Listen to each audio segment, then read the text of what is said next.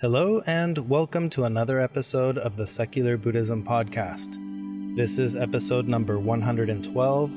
I am your host, Noah Rochetta, and today I'm going to talk about the importance of community.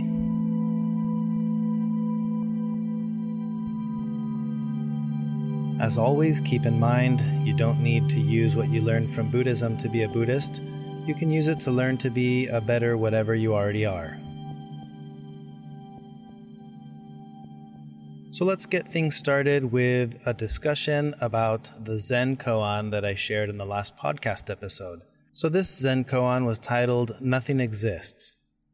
Yamaoka Teshu, as a young student of Zen, visited one master after another.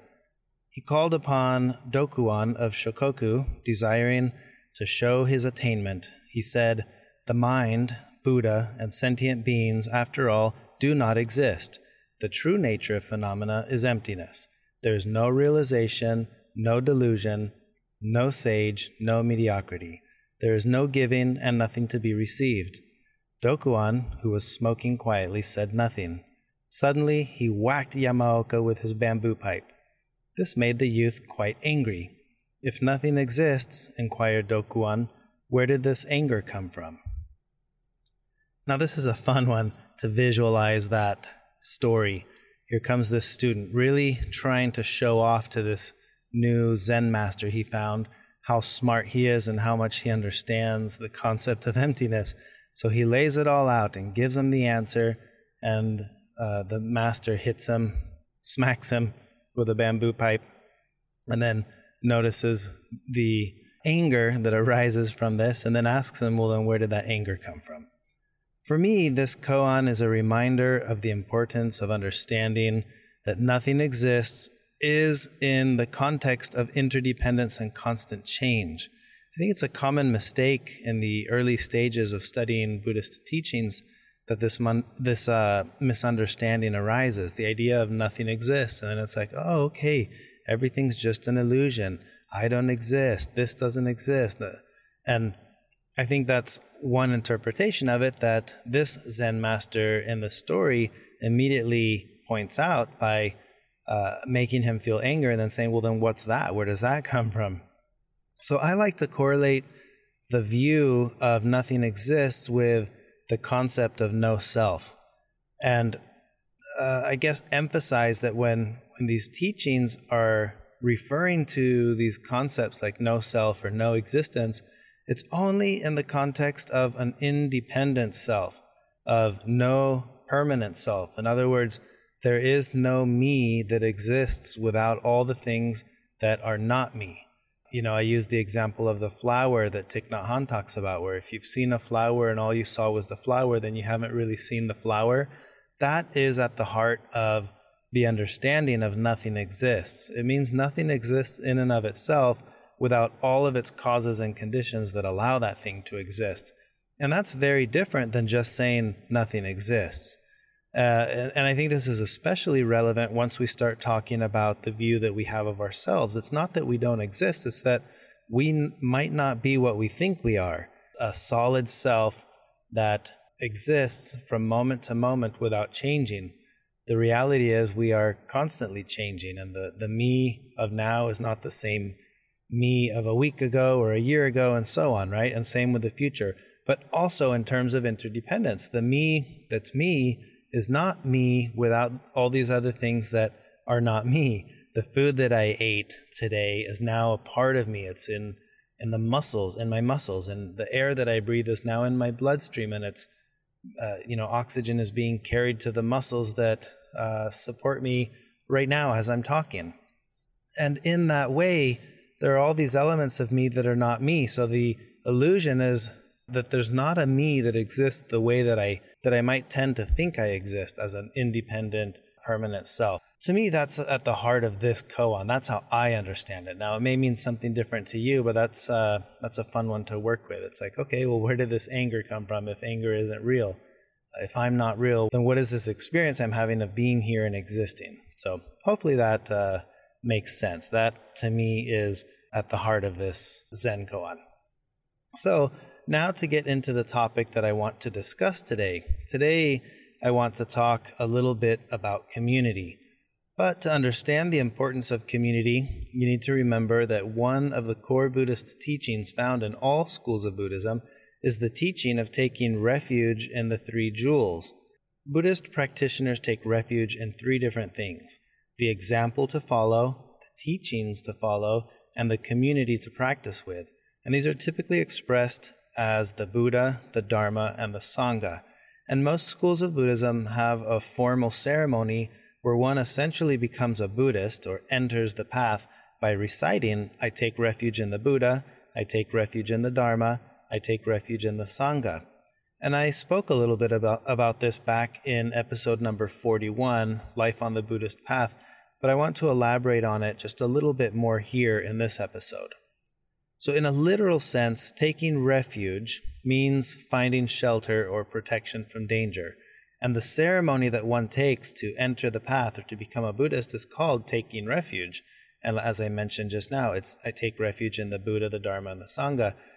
To take refuge is to find a safe place, like you would take refuge under a bridge in a hailstorm or in a basement during a tornado. And everyone takes refuge in something. If you want to know what you take refuge in, just ask yourself, where do I look for happiness? Where do I seek safety and comfort? And often it's in relationships. It could be in certain locations, like a church building. It could be certain activities, like being busy at work. But it can also be in other things, like manufacturing the image that we put out on social media about ourselves. It could be in working on our social status or the amount of money we have in the bank. The Buddhist invitation to take refuge in the Buddha, Dharma, and Sangha comes from the recognition that one of the biggest dangers we face is that of being controlled by our own habitual reactivity and our unskillful thoughts. So the idea is that by seeking a safe place in these three resources, we will minimize or perhaps even eliminate the suffering we cause to ourselves and others by being habitually reactive. I like to think of the process of taking refuge as similar to making a New Year's resolution, where we set an intention to be better than we've been in the past. As a point of clarification here, we need to understand that this expression, the taking refuge in the Buddha, the Dharma, and the Sangha, it's very ordinary in nature. It's not like we're summoning anything supernatural or spiritual in this expression. The power of this simple vow comes from our own sincerity and commitment to what we are saying.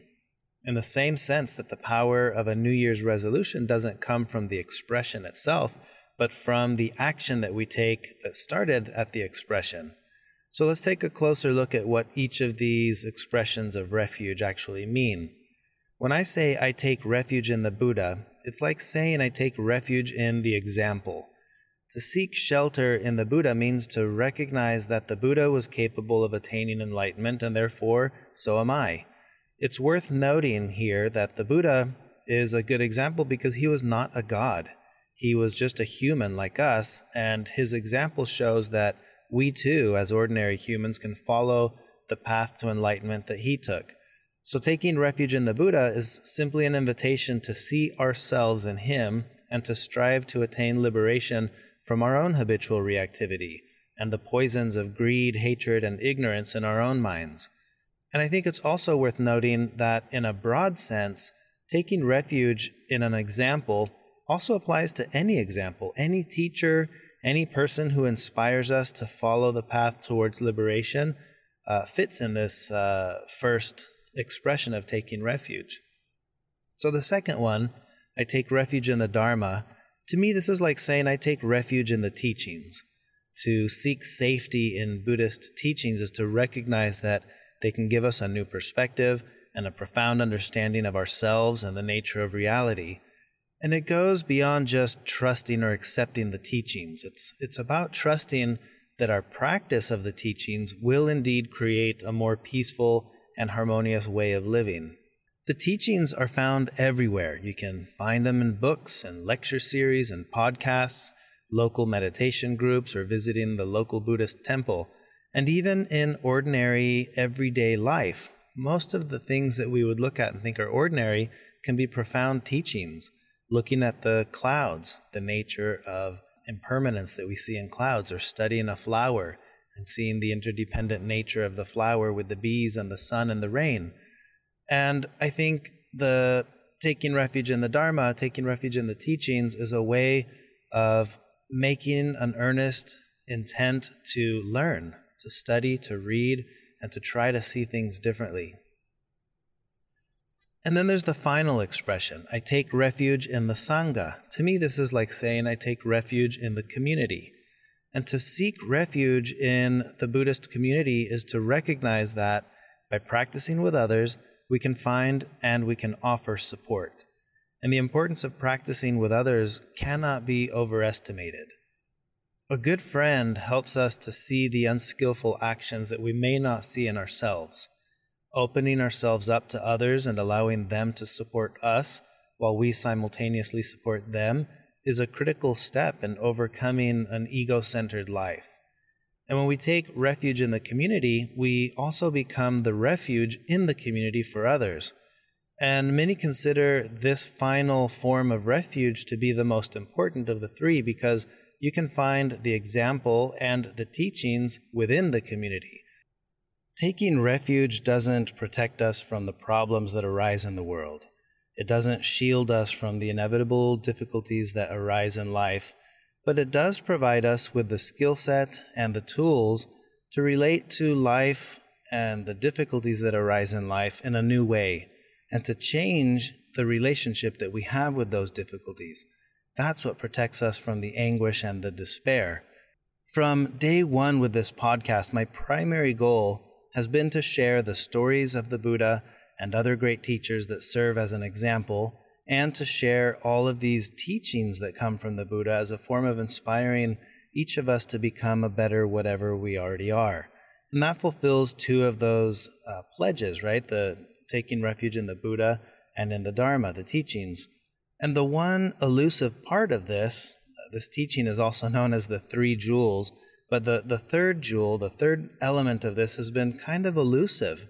I've been trying to practice with communities on my own, visiting different ones and seeing where I fit in with a sense of community.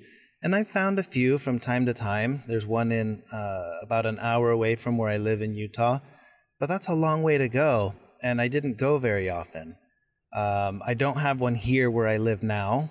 I've tried a couple of online versions. I've had some small groups, the closest of which has been a really successful thing was I was leading some small groups, study groups in the past with the Secular Buddhism Teachers course that I did.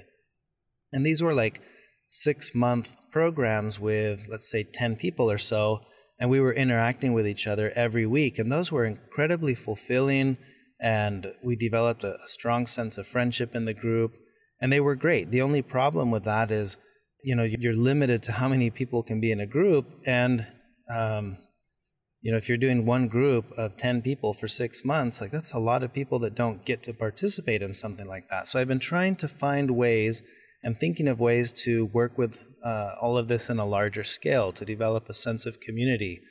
And after much thought and trying many different approaches, I've decided that it's time to introduce a new way of having a sense of community for podcast listeners. And this stems from the fact that the podcast has had podcast supporters now for some time. People who are supporting the work that I'm doing with the podcast, and there are no perks for supporting the podcast. And I didn't really like that, because it makes it feel like what they're supporting is the time that I put into making the podcast. And I don't want that to be supported, because I do that because I enjoy it. So whether or not I ever collect anything in terms of a donation or support, I don't like that feeling that I'm doing that for the podcast, because the truth is I'm doing the podcast because I like it. And if I didn't have anyone ever paying, I'd still be doing it. Even if it was costing me money out of my own pocket to continue doing it, I would do it. That's how I did it at first. But what I found over time that is time consuming is interacting with podcast listeners, whether it's answering emails that arrive with questions or wanting clarification, or when I attempt these online communities. I've tried a couple with Facebook groups. And Facebook groups are really hard to manage. First of all, they grow really fast. So the first secular Buddhism group I did grew to over 5,000 people. And it was really difficult to manage because the vast majority of people who are joining that group have nothing to do with the podcast. They're just interested in secular Buddhism as a general topic. So then it starts feeling like just kind of a crazy place where you have all these people proposing their understanding of this to that. And if you've been on Facebook long enough, you know that it's not conducive to skillful communication. You've got trolls and things that are just unpleasant to experience in groups like that. And that's what I was experiencing there. So then I made a separate group called the Secular Buddhism Podcast Community. And that was better, but it was also very difficult for me to interact with the group because the way Facebook works, it doesn't notify you always on your feed. If somebody posted something, and it may be that I never saw it and I never commented. And if someone tagged me, then yes, maybe I did. But it just felt like a very ineffective way to engage with and to interact with podcast supporters. And then, of course, there's the whole question of a lot of people don't even like being on Facebook. So this was a platform that was kind of exclusive to people who were on Facebook. And if you weren't on Facebook, you had no community, so to speak, to work with. So I've decided to move away from Facebook entirely as a platform. And I'm excited to announce that I'm launching my own online community using Patreon as the platform. I want to address why we need community. Well, first, we're hardwired to be social creatures. The truth is we do better when we're together with the right people. And when I say I take refuge in the community, it doesn't mean that I want to express my devotion. No, it's not a question about devotion. It's a question of practice. And without having some sort of community, without being supported by a group of friends who are motivated by the same objectives that I have and the same style of practice that I have, it's honestly more difficult to progress on the path. And I recognize that community can be anyone, right? It can be your friends, it can be your family. At times, my community is my spouse and the things that we talk about. And it doesn't have to be practitioners. My wife doesn't practice Buddhism. But it really is helpful to have a group of people who understand the same concepts and the same ideas that I do and that understand the world the way that I do. And that has been invaluable to me, to have my friends online that I can communicate with who are putting into practice these very same things that I'm trying to do. And in that sense, I think a community is it's where we practice. The community also offers multiple perspectives. I mean, being able to present a teaching or a concept and then getting the perspective of people who are in different situations in life. You could have a single parent expressing their view, a widower, a parent, a child. There's just so many different situations that people can be in life. And when we're sharing in a community where there are people in different circumstances in life, you're going to get different angles, almost like the parable of the blind men describing the elephant, right? If I'm standing here at the front of the elephant and all I can feel is the trunk, it's great to know that I can listen to someone who's standing on the other end describing what the tail is like. It's just going to give me a more accurate picture of what I'm dealing with. So one of the things I wanted to do with this sense of community was to open it up to make sure that many people can be a part of it. And the podcast has grown. It continues to grow. It's about to surpass 5 million downloads worldwide. And we have active listeners now in over 50 countries. And I feel like the time has come to offer some kind of a perk to the people who are supporting the podcast. So that's why I've made the switch over. And instead of a donation-based system where you can donate to the podcast, now it's just there's an additional perk. So the podcast isn't going to change. The content of the podcast will continue to be published just as it always has. So if you're just a listener of the podcast, nothing's going to change. You won't notice anything. You don't lose out on anything because it's the same as it's always been. But if you're someone who supports the podcast, now there's going to be an additional perk for you. There's going to be the ability to join the online community, and inside of that online community, be able to interact with me and with other podcast listeners, to post questions, and be able to do all the things that are beneficial to a community. So in there, we'll have patrons of the podcast will have access to posts with comments and interactions with me, weekly discussions centered around the podcast episodes, live Q&A videos, and Ask Me Anything posts, and access to news and things that come out about the podcast, and maybe helping me pick what topics to talk about in future episodes. And one of the things is going to be access to a weekly study group, a book club, where if you really want to get into studying these concepts more in depth, you'll have the possibility to do that with a small group of people who are all reading the same thing and discussing it just like you would at a book club. So those are some of the things I'm very excited about with the launch of this new membership-based community on Patreon. And I'm sure there will be questions about this, like how does this work? Why is this working this way? And you're free to email me any questions that you might have, but I'll address some of them. The reason I selected Patreon is because of the way the platform works. I feel like while it does require there to be some form of a membership base, I set it at a low price. It's $3 a month. And the reason I selected that is because I want people to join this community who are intentionally wanting to be in it. I had thought about making it low so that price wasn't an issue and making it $1 a month.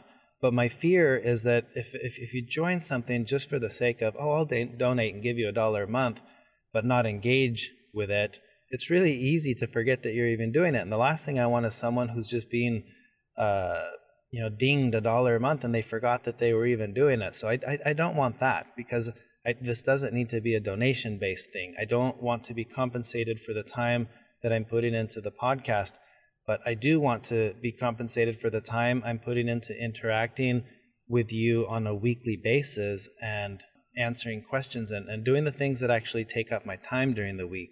So that's why I set it at that. And if you're thinking $3 sounds like it's too much, just consider this for 1 second.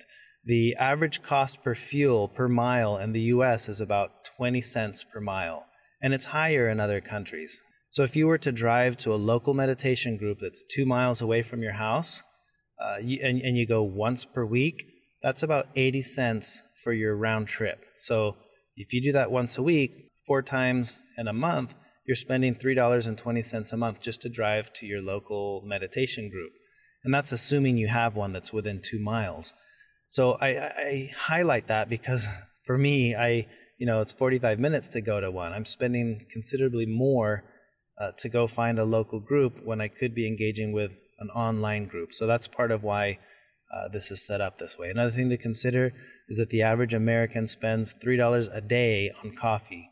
So this is the equivalent of 1 day of coffee for your monthly interaction with the group. So if you're looking for a place to build a sense of community with me and with other podcast listeners, this is a new place where you can visit. And if you think that this is right for you and you join it, I look forward to working with you and interacting with you and spending time with you in this new online community. And if you don't, then don't. I mean, this isn't for, it's not like, oh no, now I need to join this. Please don't feel that kind of pressure. This is just a podcast, and the podcast isn't going to change. If the podcast does everything you need, then keep listening to the podcast. That won't change. But if you do want to engage further, this is that new thing. And you can find all the info on this by visiting secularbuddhism.com. And then up on the top in the navigation, you'll see support the podcast. And when you click on that, it gives you the option to, you could still make a one-time donation if you wanted to, but it gives you the option to become a monthly contributing member by joining the Patreon community. And that's where the link is. That's where you'll see how it works, what you can do, and some of the posts that are on there, because this is live now and it's all functioning. So that's what I wanted to share with you, the importance of community. And that's all I have for the podcast episode. But of course, before ending the podcast itself, I do want to look at another Zen koan for this week. So here is the Zen koan for this week, the short staff. Shuzan held out his short staff and said, "If you call this a short staff, you oppose its reality. If you do not call it a short staff, you ignore the fact. Now, what do you wish to call this?" I love that one. Think about it, and we'll talk about that one next week. That's all I have for this podcast episode, but thank you for listening and being a part of this journey with me. If you enjoyed this podcast episode, please share it with others, write a review, or give it a rating in iTunes. And of course, if you would like to support the work that I'm doing with the podcast, consider joining the Secular Buddhism podcast community on Patreon. You can learn more by clicking secularbuddhism.com and clicking on the support the podcast button. That's all I have for now, but I look forward to recording another podcast episode soon. Until next time.